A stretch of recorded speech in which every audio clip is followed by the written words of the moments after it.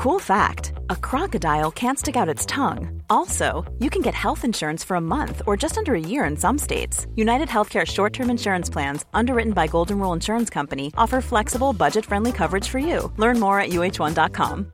When you make decisions for your company, you look for the no-brainers. And if you have a lot of mailing to do, Stamps.com is the ultimate no-brainer. It streamlines your processes to make your business more efficient, which makes you less busy. Mail checks, invoices, legal documents, and everything you need to keep your business running with Stamps.com. Seamlessly connect with every major marketplace and shopping cart. Schedule package pickups and see your cheapest and fastest shipping options from different carriers, with rates up to 89% off USPS and UPS rates. And with the Stamps.com mobile app, you can take care of mailing and shipping wherever you are. Make the same no-brainer decision as over 1 million other businesses with Stamps.com. Sign up with code PROGRAM for a 4-week trial, plus free postage and a free digital scale. No long-term commitments or contracts. That's Stamps.com. Code PROGRAM. The Opinion Line on Cork's 96 FM. I want to talk to Dr. Susan Power, who is in Palestine. And I think, Susan, if you want to come home to Cork over the next while, you face a major problem. Good morning to you. Good morning. How are you? And thank you for having me on. Yes, yeah, we have, I work for a Palestinian human rights organisation, Al-Haq, and they're the longest running human rights organisation in the occupied Palestinian territory. So we've been operating here since 1979, monitoring and documenting violations of international law, international human rights and international humanitarian law on the ground. So we document violations both by the Israeli authorities and also the Palestinian authorities. We document all sorts of stuff like house demolitions, forcible displacement, killings, torture practices, arrests, acts of persecution, apartheid, all this kind of thing. And in recent days, like 2 weeks ago, the Israeli Minister of Defense designated our organisation, along with 5 other leading Palestinian human rights organisations, as terror organisations. So this was absolutely unbelievable. So that means under Israeli law, with this designation, that the organizations are outlawed as terror organizations, and then everybody in those organizations is acting as a member of a terror organization. So immediately, I'm a member of a terror organization under Israeli law. And then in recent days, in the last couple of days, Israel has operationalized this in the West Bank, where I'm based at the moment. So it introduced a military order giving effect to the law in the occupied territory. So what this means is that we could see arrests taking place, raids on the office, confiscation of the property of the organisation. We expect to see maybe even the attacks on the banking, financial institutions, and maybe appropriation of the finances of the organisations as well. Susan, how did you end up involved with Al-Haq, and how did you end up in Palestine in the first place? Well, I did my PhD on the law of occupation back in 2008. So even at that time, I'd spent a small bit of time out in Palestine. It was only 2 weeks though, because I was doing it on my thesis was on different occupations. And then I decided to go back and spend a longer amount of time in Palestine in about 2013. So I went back at that time and I based at Al-Haq. And Al-Haq in the human rights world is very well respected. So it's won many of these prestigious human rights awards, and it's the leading human rights organization in Palestine. So I was really interested to base myself there and just to find out a bit more. And while I was there then, I realised really what I was looking at, it wasn't a normal military occupation like what I'd studied. It was very, very different. So that there was settlements being built. We'd seen layers of erasure and displacement of the Palestinians.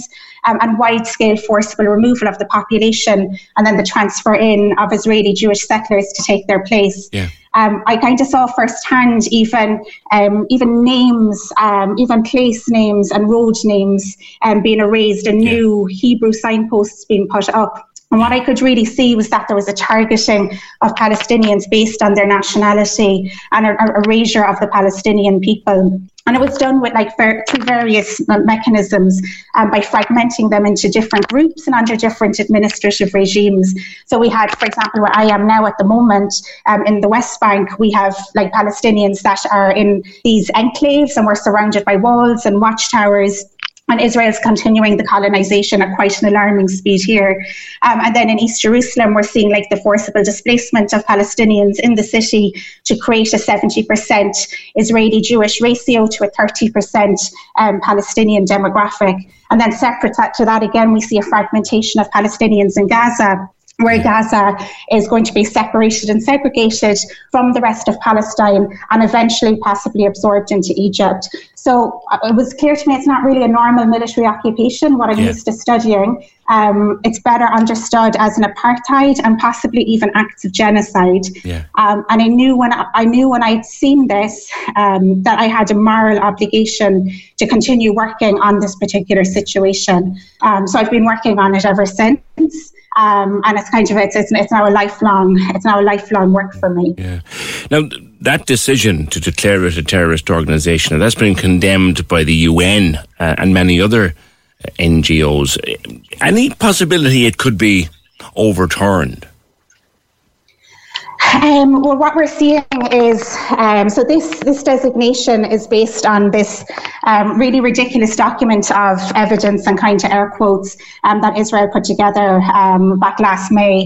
And it was really at that time looking for the EU to stop funding our organisations and to stop and to delegitimise us. What we've seen in the meantime is the EU member states have basically said to Israel that this old file of evidence is completely shambolic, and there's no links, and the links to terrorism are unsubstantiated from this. But what they have done is deferred to Israel to say, look, if you have evidence, go and show us. So now Israel has operationalized and passed this military order, and what we expect to see actually is the Israeli army ploughing through into the human rights organizations to try and arrest staff and find evidence and some sorts of links to terrorism. Are you fearful at the moment, Susan, for your safety? I'm fearful for my safety and everyone's safety. The staff, I'm more afraid for our staff. Our staff are very, very frightened. Already one of our staff members left yesterday, and lots of the staff members are talking about leaving.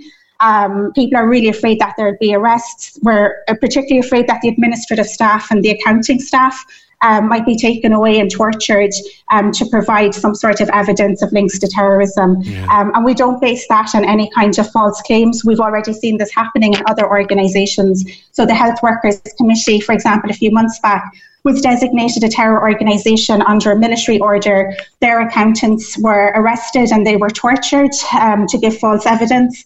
And also the head of the organisation has been under detention ever since. And there's a sham trial going on against her at the moment. So people are frightened, Are you planning to stay, or are you looking to get home, get out of it, get safe? What are you looking to do?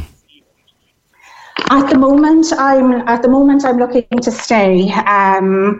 With the situation as it is, and with the work that we're doing, the work that we're doing is too important now to just leave to go to Rack and Ruin. At the moment, even just a couple of days before Israel triggered this terror designation, we'd been in contact with the prosecutor's office of the International Criminal Court, and we're in the middle of transferring really huge files of evidence to the court of crimes that are being carried out in the occupied territory. So we've a lot of work that we need to do around that, and we need to ensure that work continues. And we also believe that these these terror designations is directly linked to try and stop us from continuing on with this work.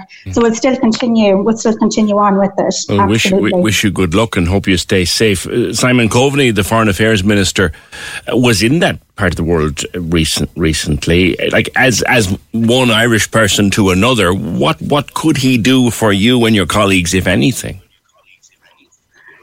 Yeah, we were. I mean, it was such a comfort, really, it's such a comfort for us that Simon Coveney really came up with a strong principled stance and really stood up for our organisation and against these kind of malicious terror charges.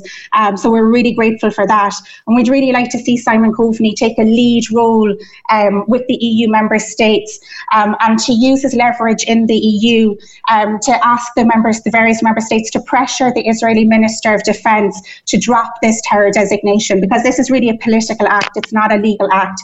And if there is sufficient pressure put by European states, we do think there could possibly be a reversal of the terror designation. But we'd like to see Ireland take a real leading role in that because of Ireland's principled position and stance. And Ireland, along with France and Belgium, and Sweden have been very vocal on this, and we really do appreciate it. Okay. One thing that we are a little bit concerned about outside of this has been the uses of the Israel's operation of using terrorism and anti-Semitism to shut down human rights discourse in Palestine and to stop analysis and the watchdogs on the international crimes that it's carrying out in the occupied territory. So what we do see is, for example, Israel has said that the ICC's opening of an investigation into its crimes at the International Criminal Court, that this is pure anti-Semitism. So we see this kind of weaponization of anti-Semitism and terrorism to shut down the human rights discourse. And what we don't want to see is this kind of this discourse being shut down in Ireland as well. So we're a bit concerned that when Simon Coveney came back from his trip, that the first thing he said in relation to parliamentarians in the Dáil, that they had to be careful with their language because it would hurt the feelings of people that he had met in Tel Aviv when we talk about the Palestinian conflict, as it could be perceived as anti-Semitism. I would like to say that while we do need all the support that we can get, we don't want to be silenced and prevented from speaking out. Our obligations are to the real victims of carpet bombing in Gaza and the ethnic cleansing in Palestine. And if that makes people feel uneasy and uncomfortable, I just want to say it's a whole lot worse for the Palestinians who are living here under Israel's apartheid regime and who are denied their nationality in acts that amount to genocide. And they are being forcibly transferred in mass ethnic cleansing. Okay. So we really do say we urge for there to be open, frank exchange and dialogue that's not shut down at any level, and not to transport these silencing mechanisms of terrorism and anti-Semitism that we're seeing played out in the occupied territory, to not transport those please back into Ireland.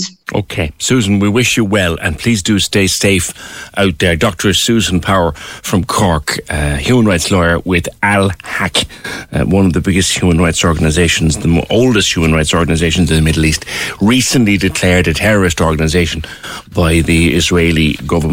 Thank you, Susan, for being with us. Cork's 96 FM.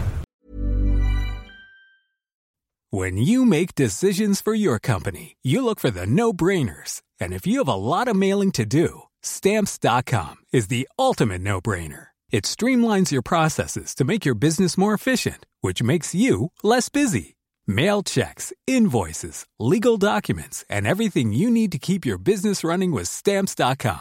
Seamlessly connect with every major marketplace and shopping cart. Schedule package pickups and see your cheapest and fastest shipping options from different carriers, with rates up to 89% off USPS and UPS rates. And with the Stamps.com mobile app, you can take care of mailing and shipping wherever you are. Make the same no-brainer decision as over 1 million other businesses with Stamps.com. Sign up with code PROGRAM for a 4-week trial, plus free postage and a free digital scale. No long-term commitments or contracts. That's Stamps.com. Code PROGRAM.